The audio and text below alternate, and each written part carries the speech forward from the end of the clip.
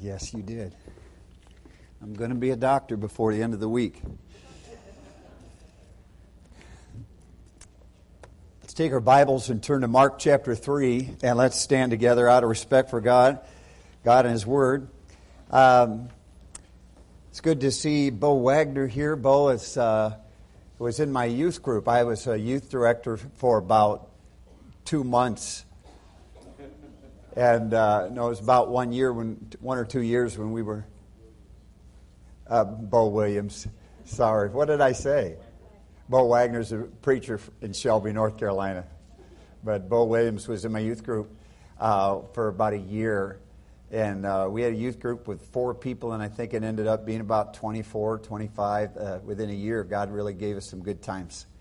But Bo's a great, great Christian, and good to see Bo here and his son Colin. And look forward to some fellowship afterwards. Over here, got one of my dear, dear friends, Gary, over here. Gary Jupri. We've done revival meetings for Brother Gary before, and just really good. Looking forward to being with him. We've had some really good times before, and just a lot of good friends here in the church. And I don't want to miss anybody, but we're just looking forward to being back with you. Especially, I'm looking forward to being with Pastor again. You know, I was with Pastor today, and I was looking at him, and and you know what I saw? I actually saw his dad. He looked dead. Yeah, I saw his dad. And don't you miss Dr. Jesse. Yeah, what a great man of God. There are many times I'd come here, and usually when I go somewhere to a revival meeting, I try to get a room alone where I can study and be prepared in my heart and everything. But Dr. Jesse asked me if I wanted to just use that table over there in his office. Well, I was going to go in that office because I wanted to be around him and just let a little bit of him rub off on me. And then he showed me that boy that you put a quarter in and its pants drop on you. You remember that one? Cannot believe how carnal he was. But he was a lot of fun. And he gave me a couple of his sermons. You might hear me preach one of them. But what a great man of God he was. But I looked at Pastor Bloom today, and I saw in his eyes, I thought I was looking at his dad. Now listen to what I'm saying on that. When I look at his dad, I saw just a great man of God. I've always thought Pastor Andy Bloom to be a great man of God. But I really, really saw in Dr. Jesse Bloom the eyes of a man who walked with God. And I saw in Pastor Andy Bloom today the eyes of a man who walked with God. And I am really looking forward to the fellowship today and this week. Well, let's take our Bibles and let's look at Mark chapter 3. Mark chapter 3. And we'll begin reading at verse 13. And he goeth up into a mountain, and he calleth unto him whom he would, and they came unto him. And he ordained 12, that they should be with him, and that he might send them forth to preach. Let's pray. Our Heavenly Father, we do thank you again for the Word of God and for the Spirit of God. And with the Word of God and the Spirit of God, we have what we need. And we thank you, Lord, that you are still alive and that you still have a great work for your church and that you love us. And, Lord, that you still will give us all that we need to have joy in life, purpose in life, and effectiveness in life. And so, Lord, please use the Word tonight, this week. Revive us. In Christ's name we pray. Amen. Thank you, and you can be seated.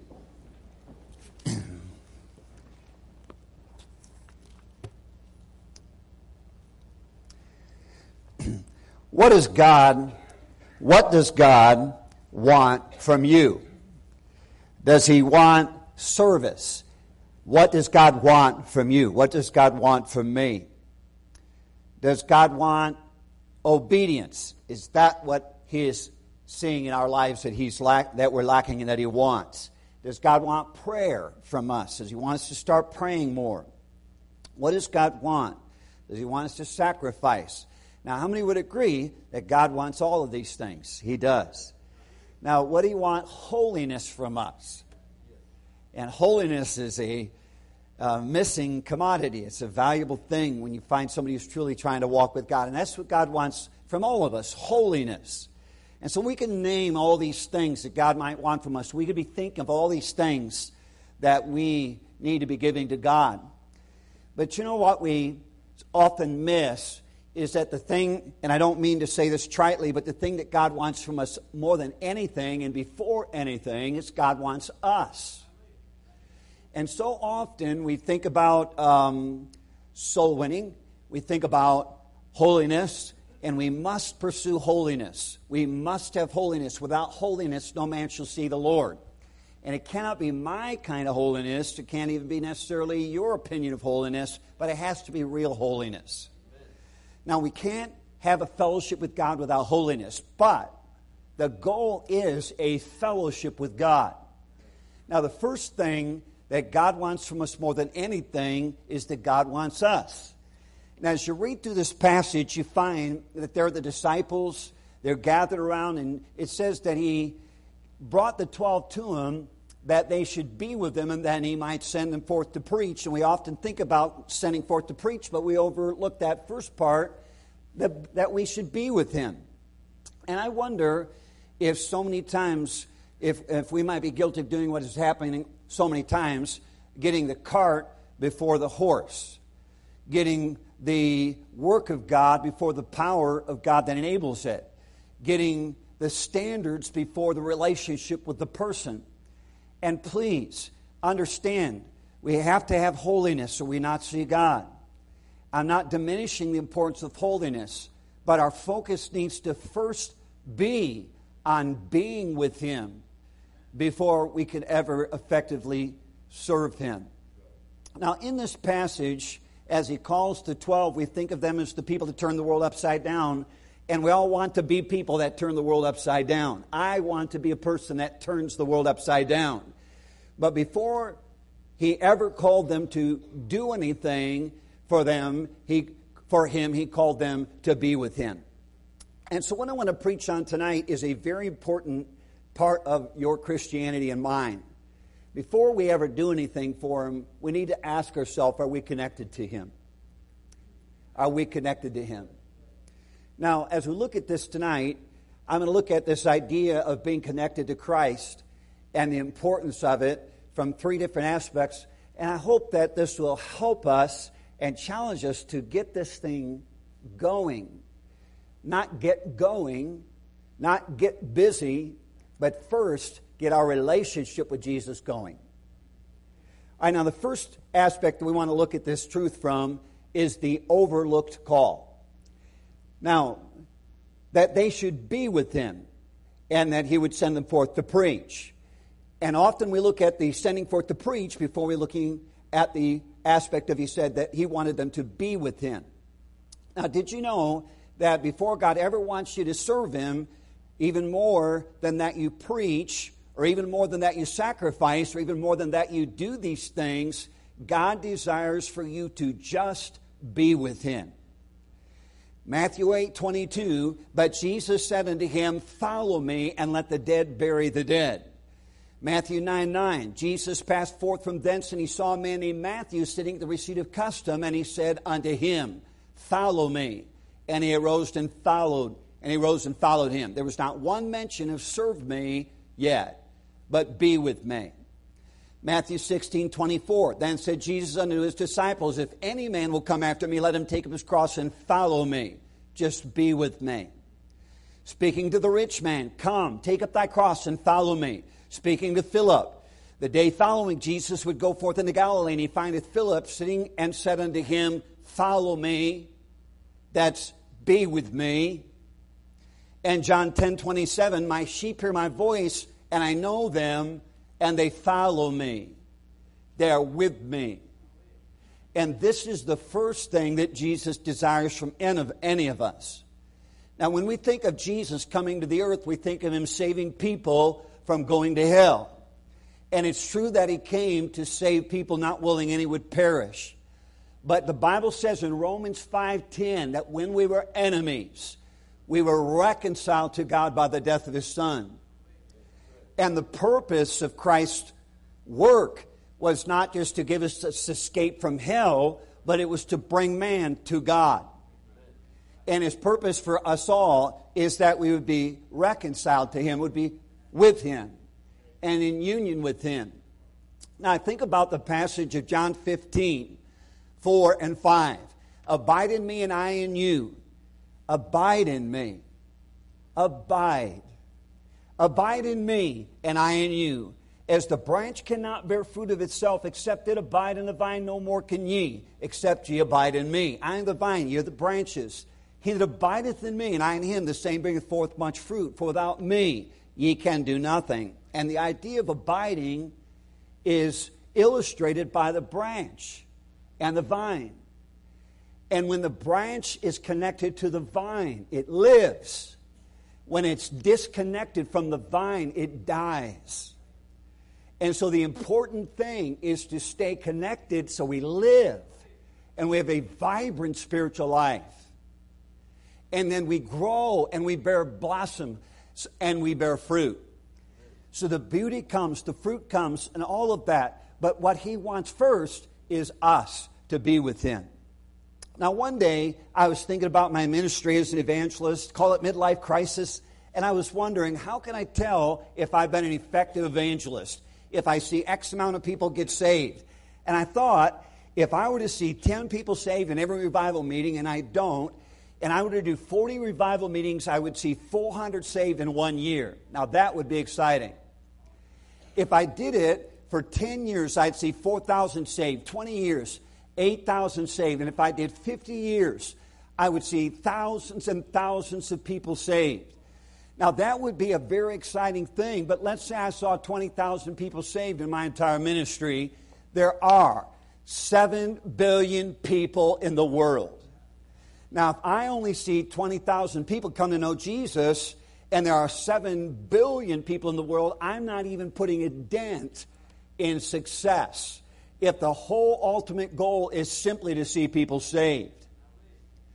So then I began to think, when am I successful? Is it when I see a lot of people turn from sin? Now, I preach strongly against unrighteousness. People need to turn from their sin. But if somebody turns from their sin, but they don't really get connected to God, then we're not ultimately where they need to be. Now, there are unsaved people that live good lives. Now, you living a good life, my living a good life, our being concerned about holiness is a very important thing. There's nobody who's going to be in fellowship with God who's not concerned about holiness. But the ultimate goal is not just to be good. The ultimate goal for us all, if we're really going to please God, is not just to live holy in front of Him.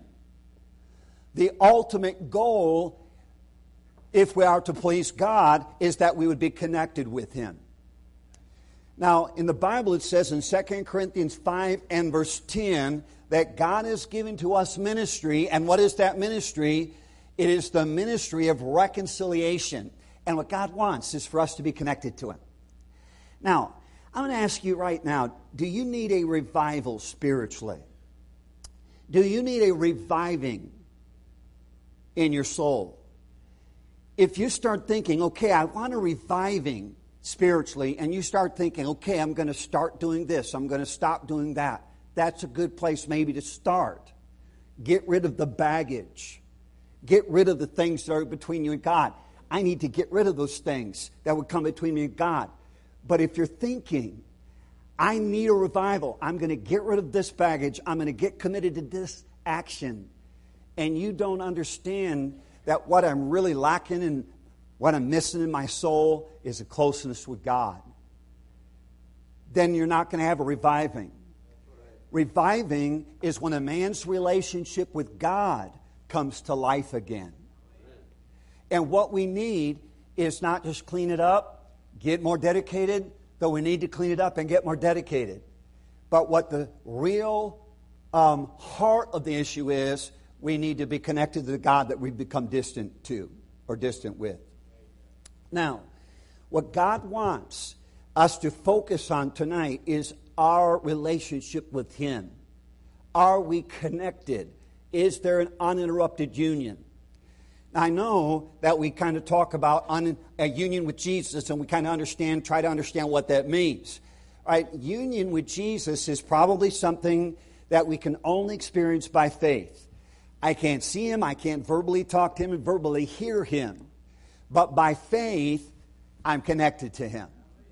And by faith, I believe everything that He says is true. I believe by faith He loves me. I believe that, and I enjoy that, and I rest in that. I experience that by faith. I believe by faith that I'm forgiven of my sins when I ask Him to, and I don't deserve it. I believe by faith that I have the righteousness of Jesus, and I appreciate that. Now, there's the practical holiness where we have to live the holy life, but then there's positional holiness. We have the righteousness of Christ, and we begin to appreciate and enjoy it by faith. And by faith, I believe that He gives me wisdom. The Bible says, if any of you lack wisdom, let him ask of God. Don't just sit there and figure it out. Let him ask. Let him ask of God, who giveth to all men liberally and upbraideth not, and it shall be given him. And again, it's a by faith thing. Now, are you somebody, am I someone who believes that I am in union and connected to Jesus? Am I somebody, are you somebody who believes by faith that He will cleanse you?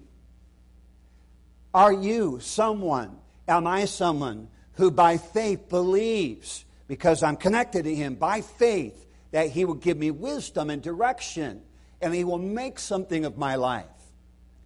Am I somebody, are you someone who's connected to Jesus? Now, what He wants is not what we do for Him first, but He wants us.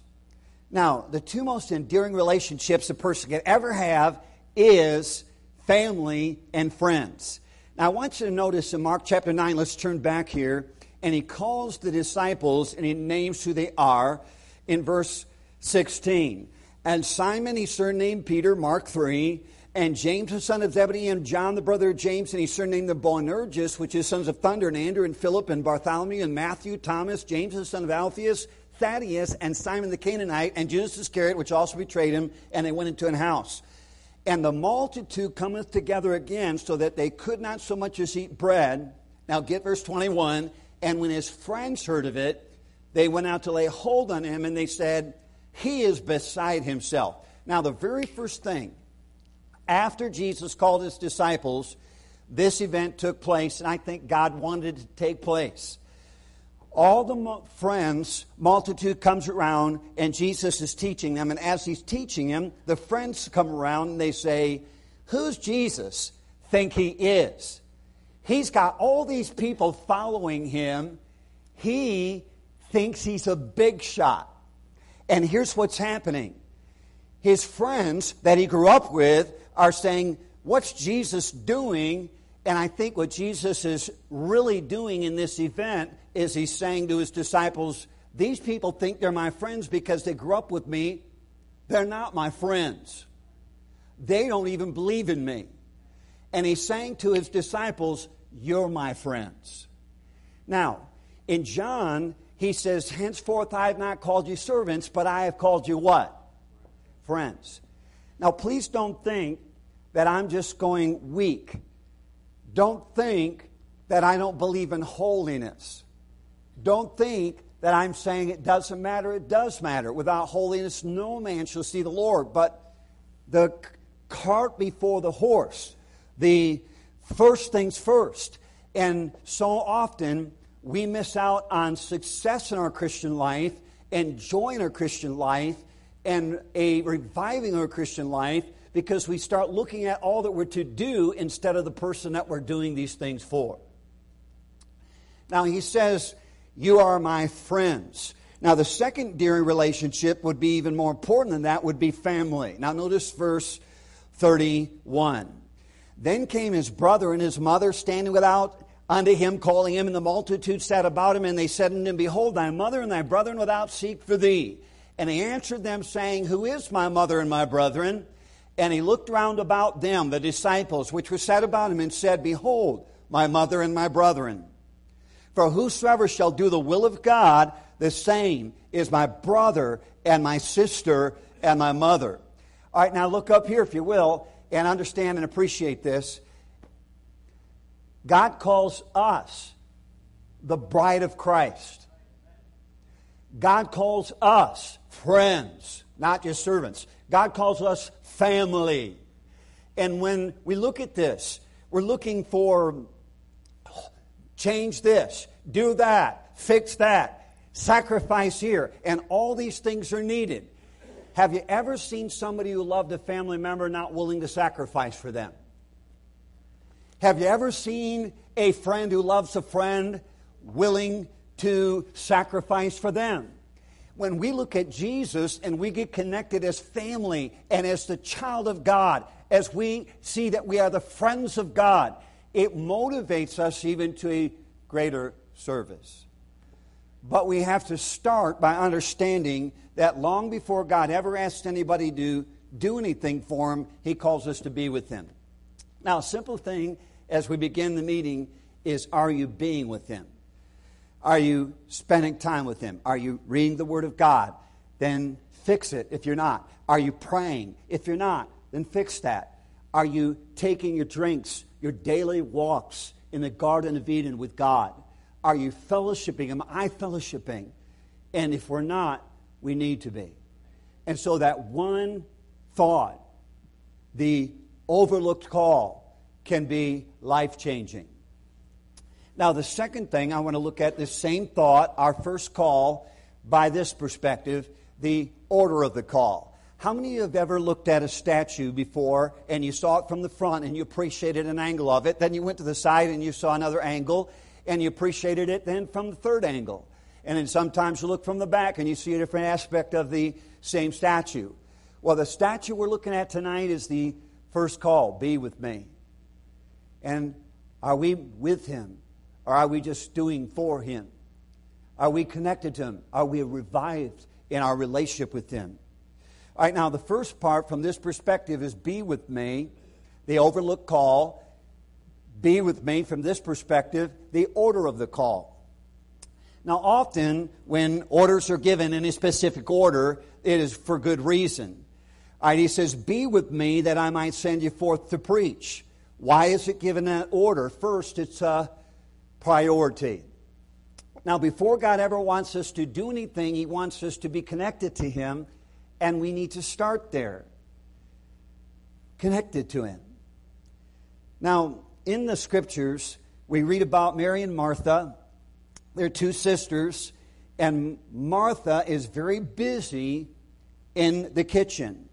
And you know the story that Mary is at the feet of Jesus, and Martha says, Jesus, tell Mary to get out here and help me. And Jesus said in Luke chapter 10, verse 41 and 42, Martha, Martha, thou art troubled about many things, but one thing is needful, and Mary hath chosen the better part. Now, if there's anybody who ought to be dedicated to serving the Lord, it ought to be a fellow named Lazarus. Lazarus was a dead man, but he was resurrected from the dead. Now in John chapter 11, Lazarus was raised from the dead, and what was he doing then in John chapter 12? John 12 and verse 2. There they made him a supper, and Martha served, but Lazarus, the one who was raised from the dead in John chapter 11 and John chapter 12, Lazarus was one of them that sat at the table with him. Now, you would think if anybody would be out there handing out tracts and doing the things that we need to be doing, and we need to be getting to doing, and doing all of that, it would be a fellow raised from the dead. But what was Lazarus doing first before he ever went to preach? He was being with him. And I'm telling you, this is scriptural. We have to be with him. We have to be connected to him. And we can be a body of people that know about him, love to talk about him, maybe want others to find him, while we ourselves are distant from Him.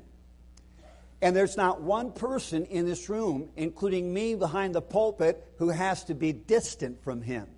We need to be connected to Him. Now, this is the priority. Now, how many of you have ever told your children, brush your teeth and go to bed? And then they go to bed and you ask them, did you brush your teeth? And they say, no. And you say, I told you to brush your teeth and go to bed. And what if they were to come back to you and say, well, you said to brush your teeth and go to bed? Well, I went to bed. That is not something that you would accept. And when God says, be with me that I might send you forth to preach, He won't accept that we're just out there. He wants us to be connected to Him. So are we connected to Him? Are we having fellowship with Him? Now, as a body, as individuals in the body, are we with Him? Or are we talking about Him? Are we with Him? Or do we just want people to be followers of Him? Do we just want people to act like Him? Do we just want to conform to acting like Him? Do we just feel more comfortable acting like Him? Or are we with Him? And we need to be with Him. This is the priority. Now, as we consider what we want to see happen, and we want to see the community won for Christ and more people won to Christ, we also can look at this. The order of the call has a purpose. Now, many times you have orders that are given, and there's a purpose for it. When you say to your children, stop talking and listen to me. Now, why do you say stop talking and listen? It's because they have to stop talking before they can listen. And when you say, go to the store and get some milk, why do you say go to the store and get some milk? Because before you can get the milk, you have to go to the store. You don't go to the milk and then go to the store. Now, when you say brush your teeth and go to bed, there's a purpose. It's a priority. And then when you say stop talking and listen, there's a purpose. You've got to quit talking before you can listen. And when He says, be with me that I might send you forth to preach, there's a purpose. Before we can effectively preach for Him, we've got to be with Him. Now, have you ever tried to sell a product to somebody that you weren't so convinced was that good of a product? And I think sometimes we tell people about Jesus giving peace, but we haven't experienced it because we're not connected to Him. We talk about Jesus giving joy, but many people don't have that joy because they're not connected to Him. And sometimes I look at my own life and I see, do I talk about people having joy, but I not experience that same joy? There are seasons that we go through, and the only way that we can experience the joy that we talk about is to be with the one that we're talking about. And this is a priority, but there's a purpose. Now, one day, I was talking to a Bible college, and I was going to preach to them, and I thought, well, I want to get ready and make sure that what I do at the Bible college is really going to be a help. And I thought, well, how did Jesus prepare the disciples to turn the world upside down? So I began to study how Jesus prepared and taught the disciples, and I learned something that touched my heart, and I think it has greatly affected my life. I looked at Mark 3, Mark chapter 4, Mark chapter 5, Mark chapter 6, and I saw something that I never saw before. And so what we're going to do is skim through this real quickly, and I think you'll catch on. All right, let's take your Bibles and turn to Mark chapter 3. And in Mark chapter 3, notice what the disciples did for the first several days and perhaps even months of their time with Jesus. Mark chapter 3. Now you notice in verse 13 through 18 and 19, He calls the 11 disciples, and the very first illustration He gives them, or the first event that takes place, in verse 20 and 21, multitudes come together, and Jesus illustrates, these people think they're my friends, but they're not. They don't even believe in me. They think I'm crazy. And He's illustrating that you are my friends. And then Jesus teaches about the unpardonable sin to the scribes in verse 22 through 30, but the disciples just listen. Now then, in verse 31 through 35, Jesus teaches His disciples that they are His family. Now, how many sermons did the disciples preach in Mark 3? None. How many tracts did they give out so far? None. How many people have they reached for the Lord? None. They just were with Him. Now look at Mark chapter 4 and notice what the disciples do in Mark 4 in verses 1 through 9. In Mark 4 verse 1, He began again to teach by the seaside. Not the disciples, but Jesus. Now verse 2, and He taught them many things by parables. And you see that the disciples stay with Him while Jesus is teaching by the sea, and they watch the people gather around. They see Jesus teach them. But what do? They just watch and listen. That's all. Now there's something going on here. Now notice verse 10 through 20. As you skim through it, He gets alone with them after the message, and He explains to them what the parable that He just taught them meant. And what do? They listen. They listen. That's it. Verse 21 through 31. He teaches again in parables, but what do the disciples do? They just listen. And as you look at verse 33 through 34, what happens here? Jesus again teaches in parables. Verse 33, and with many such parables spake He the word unto them, as they were able to hear it. Now, then, in verse 35 through 41, they get in a boat, and Jesus says, let's go to the other side, and the storm comes up. But notice verse 39, and He, Jesus, arose and rebuked the storm. What did the disciples do when Jesus rebuked the storm? They just watched in amazement. Now, how many of you would have been impressed if you saw Jesus stop the storm? So they're with Him. They're with Him. Now, how many sermons did they preach yet? How many gospel tracts? I'm not belittling the gospel tracts. I hand them. We need to hand them. We need to do more than what we're doing.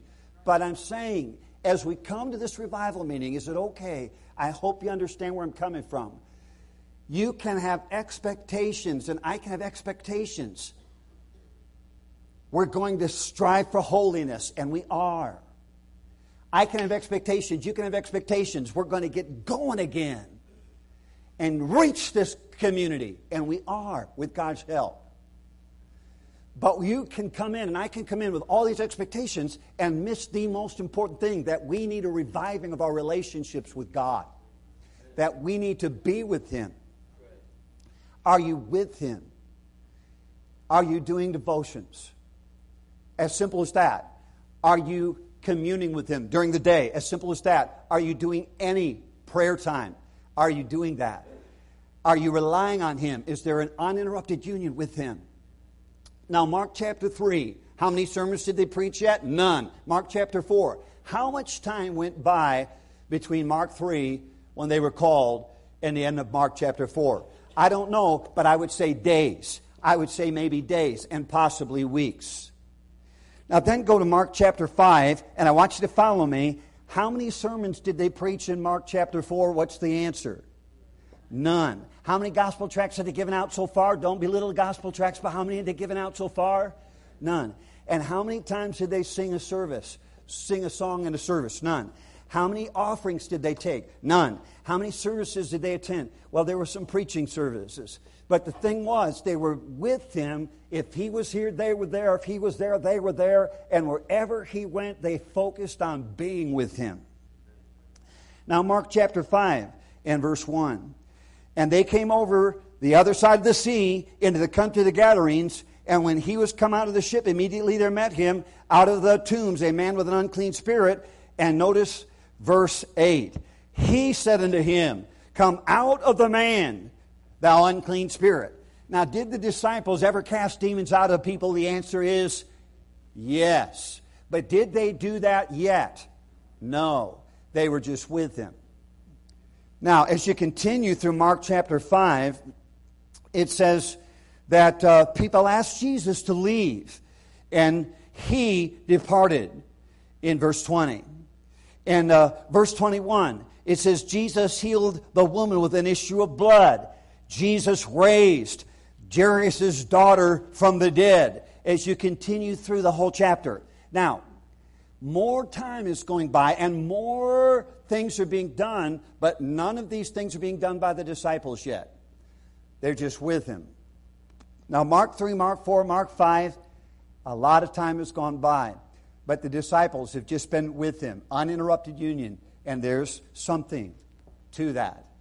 Now, I want you to look at Mark chapter 6, and I want you to look at verse 1. It says, and he went out from thence and came into his own country, and his disciples what? Follow him. And when the Sabbath day was come, he began to preach, teach, not the disciples.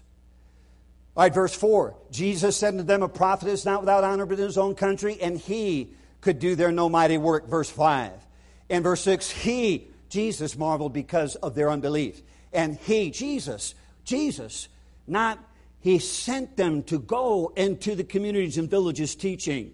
He went round about the villages teaching. He did all of the teaching. He did all of the ministering, the healing, the casting out of the devils. Mark chapter 3, Mark chapter 4, Mark chapter 5, part of Mark chapter 6. Now, look at chapter 6 and verse 7.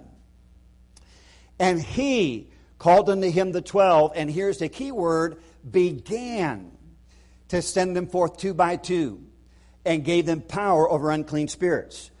Now, the word began means it wasn't started yet. And this might seem very simple. It might seem a little bit boring. And I tell you what, I almost wrestled with this a little bit because I just wrestled with it. But I'm not very smart. That's all God gave me. I'm kidding about that. I'm not very smart. I'm not kidding about that. But this is what God gave me to preach. In Mark 3, Mark 4, Mark 5, part of Mark 6, they didn't do one thing in way of service yet. But then all of a sudden, in Mark chapter 6 and verse 7, he began to send them forth to preach. And here's what that points out. There's a reason that God said, just be with me, be with me, be with me, be with me, and then began to send them forth to preach. Because sometimes you have to do the first thing before you can effectively do the second thing. And when they were with him, they learned he had to be God. They saw him do miracles. They saw him calm the sea. And they saw his heart for people as he took the hand of a little girl and raised her from the dead, Jairus' daughter. And he tenderly spoke to the woman with the issue of blood. And he tenderly healed. And he preached. And he cast the demon out. And he cared about the maniac when others did not. And when he was with Jesus, the disciple was with Jesus, he learned about the character of God and the nature of man and how God loves and how God responds to things. And he learned some truths about God that transformed his life. And so I think we can learn from them. We can learn from this. If we want a deep revival, a genuine revival, and not just surface changes, permanent life changes, we have to understand the importance of being with him in order to effectively serve him. It says, ye shall receive power after the Holy Ghost is come upon you, and then ye shall be witnesses unto me. Now, we've got this idea of being with him, uninterrupted union. And yes, we've got the Bible reading that has to be, that's the start. We've got the prayer, that needs to be there. And if we're not reading our Bibles, the devil's good at getting us busy. We have good intentions, but yet the devil's good. And the cares of the world, and the deceitfulness of riches, the lust of other things entering in, choke the word, and it becometh unfruitful. And so, if we're not reading our Bibles, we got busy. Let's get back to that tangible thing that we can do to get started in our walks with God again. Carve out time to be with him, at least as much as in the Word of God on a daily basis. If we're not praying, I think we have intentions to pray, to commune with God. But if we're not, because we got busy, we got sidetracked, let's fix that. And just like any relationship with a human being, we have to carve out time We decide to give up an athletic dream so that we can spend time with a family member. We decide to give this up so that we can put time in that. We lay this aside so we can be with our wife or our children. Well, what is it that has taken us away from that simple start of a tangible thing that we could do, of Bible reading and prayer, lay it aside and carve out that time again to be with Him? But then continue by faith, enjoying God, connected to God by faith, relying on Him as if we get our very life from Him, because we really do. Connected, soul to soul. They that worship Him must worship Him in spirit and in truth, heart to heart. Thou shalt love the Lord thy God with all thy heart. And when our heart is connected to Him, then we get that life that a branch gets from a vine. The life stays. Psalm chapter 1. Blessed is the man who walketh not in the counsel of the ungodly, that walketh not in the counsel of the ungodly, nor standeth in the way of sinners, nor sitteth in the seat of the scornful. But his delight is in the law of the Lord, and in His law doth he meditate day and night. If you want to be connected to Jesus, you know the truth about Him from the Word of God. You get Him, and you meditate in Him, and you believe in Him, and you by faith get connected to God. He shall be like a tree planted by the rivers of water. When a tree is planted by the rivers of water, there's all these sources of life. He shall be like a tree planted by the rivers of water that bring forth fruit in its season. Its leaf also shall not wither. And you will not wither spiritually, and I will not wither spiritually if we are with Him, connected to Him. And we will be strong and fresh and vibrant and fruitful. Now, be with me that I might send you forth to preach. The order of the call, its priority, and there's a purpose. We can't effectively serve God before we first are with Him. Now, first we have this idea of our first call was being with Him. That's what He wants before He says, go forth and preach, be with Him. How are you doing with that? How are you doing with that? Now, you're the judge. It's not, do you read your Bible 1 hour a day? It's not, do you only read it 30 minutes? It's not, well, you only took 15 minutes, so you're not connected with God. But it's very important to ask yourself, are you reading the Word of God? Are you, as simple as that, doing that? Are you, in your estimation, connected with it? So be with me. First, the order of the call. Secondly, from this perspective, the overlooked call. And then finally, I want to look at kind of the fun part, is the outcome of the call. He says in verse 7 of chapter 6, the outcome of the call. All right, let's turn in our Bibles to chapter 6 there in verse 7. And while you're looking there, chapter 6 and verse 7, I want to remind you, He called them to be with Him, to send them forth to preach in Mark chapter 3. But in Mark chapter 3, they did nothing but be with Him. Mark 4, they did nothing but be with Him. Mark 5, they were just with Him. He healed Jairus' daughter. He raised her from the dead. He healed the woman with the issue of blood, and He did it all. They just watched, they just listened, they were with Him and amazed as they saw Him heal people and do miracles and raise the dead. And they saw His love and His tenderness, and they just saw Him, and it affected them. It affected them. Now, here is the outcome of their following that call of being with Him. Notice chapter 6 and verse 7. He called unto them the 12 and began to send them forth 2 by 2. And notice this, and gave them what? Power. And the power came after being with Him for all those chapters. Now, this is why I said to these college students, before you can ever preach effectively for Him, you've got to be with Him, because being with Him is what empowers you. Just like the branch has to be connected to the vine, or it won't have any life coming through it and bear fruit. You and I cannot do anything without Him. As John 15:5, without me, ye can do nothing. Now, I personally think that that's not just I can't be a great soul winner. I can't be a great soul winner without Him. But it's also I can't be a great husband.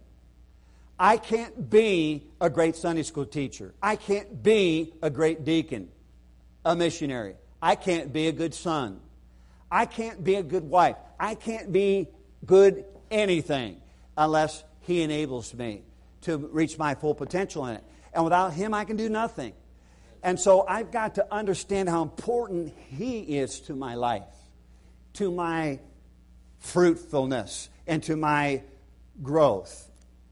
And I've got to be connected to Him. Now, in this, He says He gave them power. Now, when we look at the disciples, we know that they're the ones that turned the world upside down. And why? It is because they were with Him and they were empowered for service. Ye shall receive power after the Holy Ghost has come upon you. Then you shall be witnesses unto me. Now, if you consider the fact that unsaved people can teach the Bible, but no real ministry goes on. There are unsaved people that get in the pulpit every Sunday, but they don't have any real ministry going on because the Holy Spirit's not working through them. There are people that can go out and witness that know how to witness, but they're not really effective in their witness. Sometimes it's because they're not in fellowship with Him. They're trying to do for Him before they're trying to be, before they're connected to Him to do it. And we've got to be with Him. Now, in the Scriptures, in Acts 4, verse 13, many of you are familiar with this. It says, and when they saw the boldness of Peter and John and perceived that they were unlearned and ignorant men, they marveled and they took knowledge of them that they had been with Jesus. All right, now here are some people that are theologians. All right, so you've got Annas, who was a high priest. You have James, I think, a high priest, and there's Caiaphas, and there are 4 priests that are named. And these 4 priests see Peter and John. Now, Peter and John are fishermen, and they're not trained in the Old Testament theology. They're just fishermen. But when they preach and they witness, they say there's something powerful about their preaching, and there's something great about their ministry that we don't have. And what is it that makes them so different than us? We know the Hebrew, and we're the teachers of the law. Why are they so much better than us? They've been with Jesus.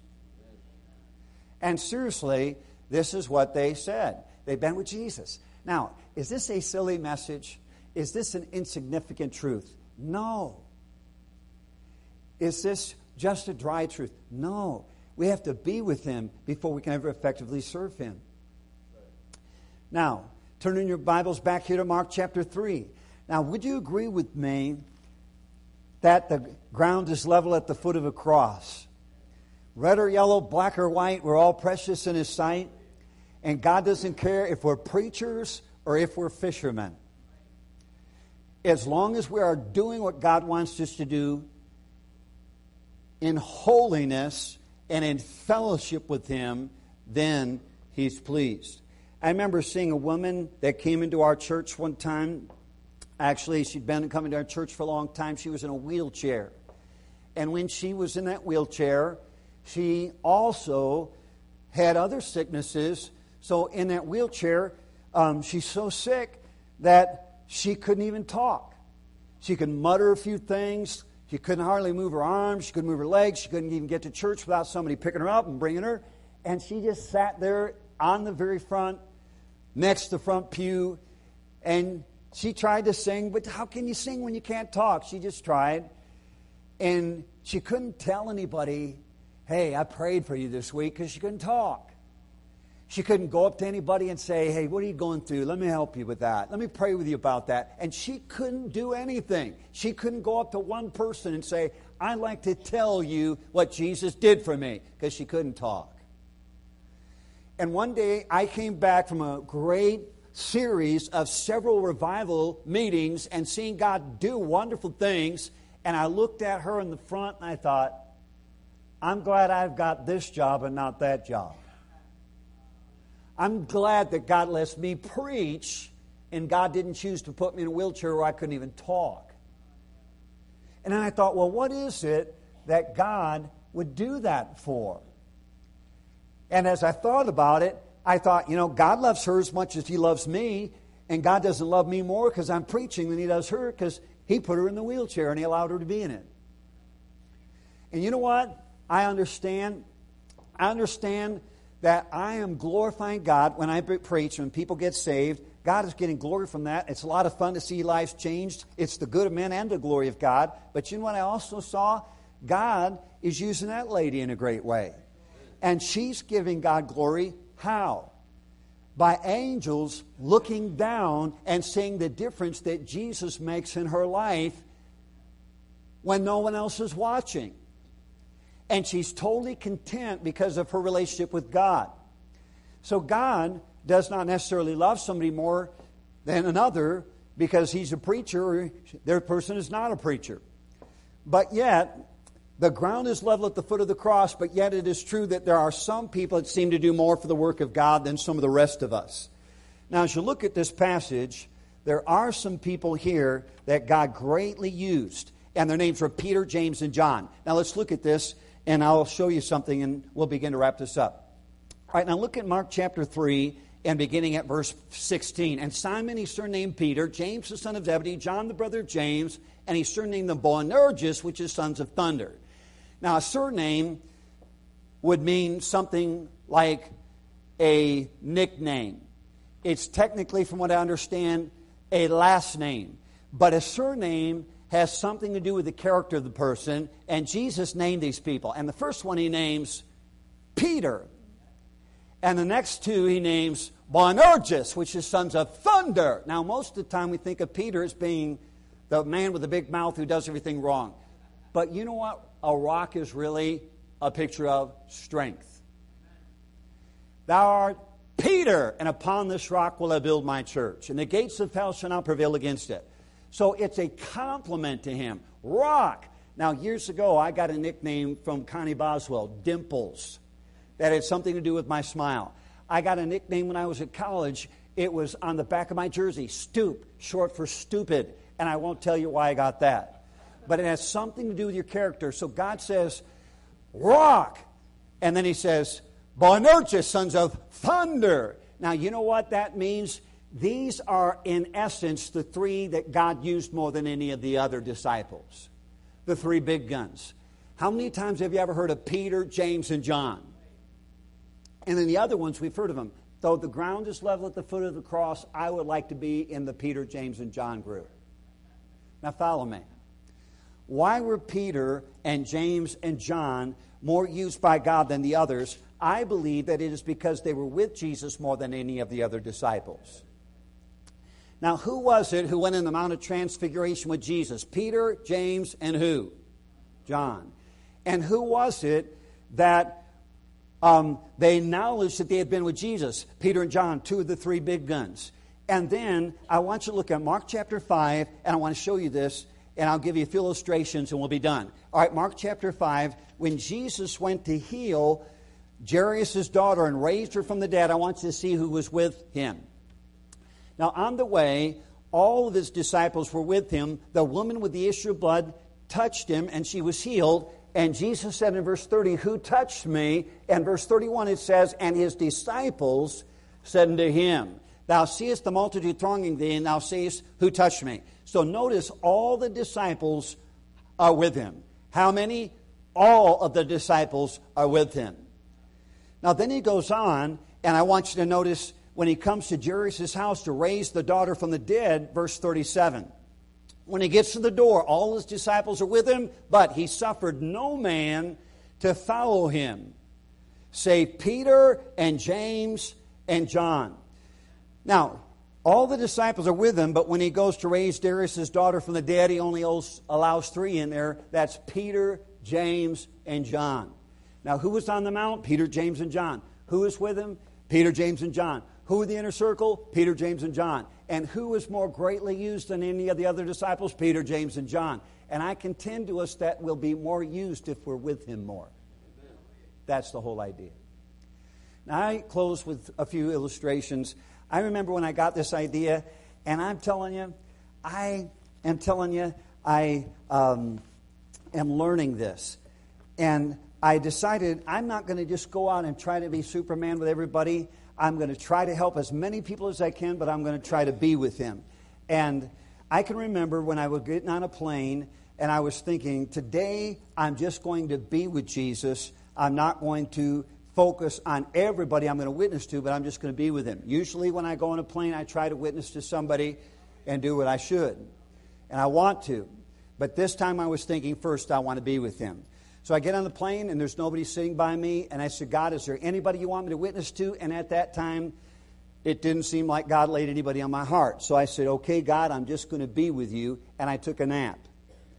I woke up, I felt refreshed, and I was very glad that I took that nap.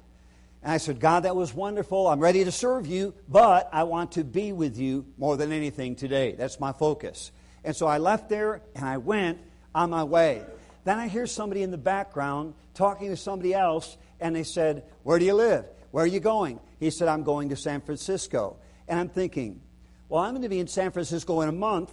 God, do you want me to witness to that person? And if you listen, He'll tell you. And he said, yes. So I turned around and I said, I hear you say you're going to San Francisco. Why are you going to San Francisco? He said, well, I live there.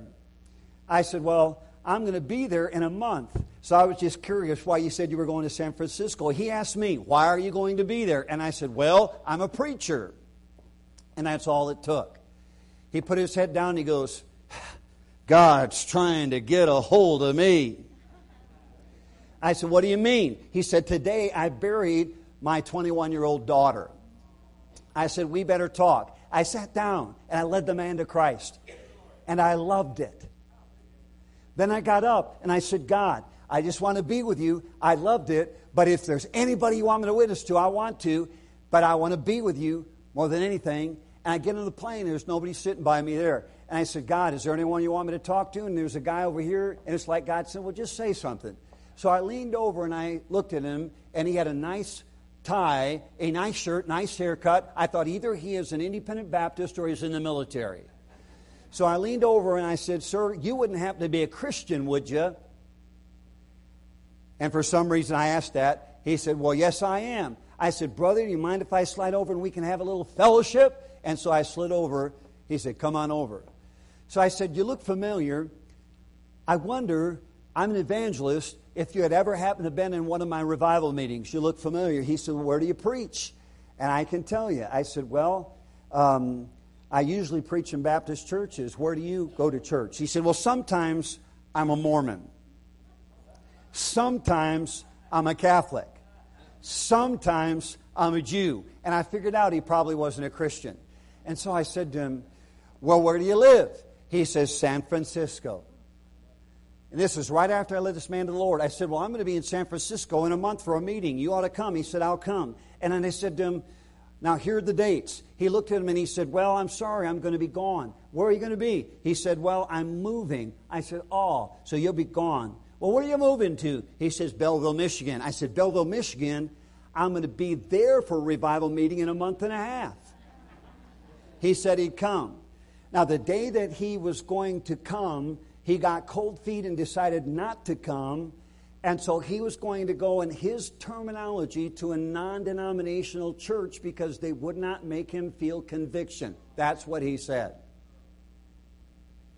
And so he started driving to this non-denominational church at his choice, and he decided, well, I'm just going to go there. Well, he turned this way, that way, got a little confused, didn't know where he was going, and he thought, well, I'm never going to make it there, so I'm going to go to the very first church that I find. So he drives down this road, makes another turn that way, makes a wrong turn that way, and before long he pulled into the exact church where I was preaching a revival meeting. Now that is God. And what I'm saying is, I really believe that we could experience greater power with God if we'd focus on being connected to God. Let's bow our heads and we'll have a word of prayer.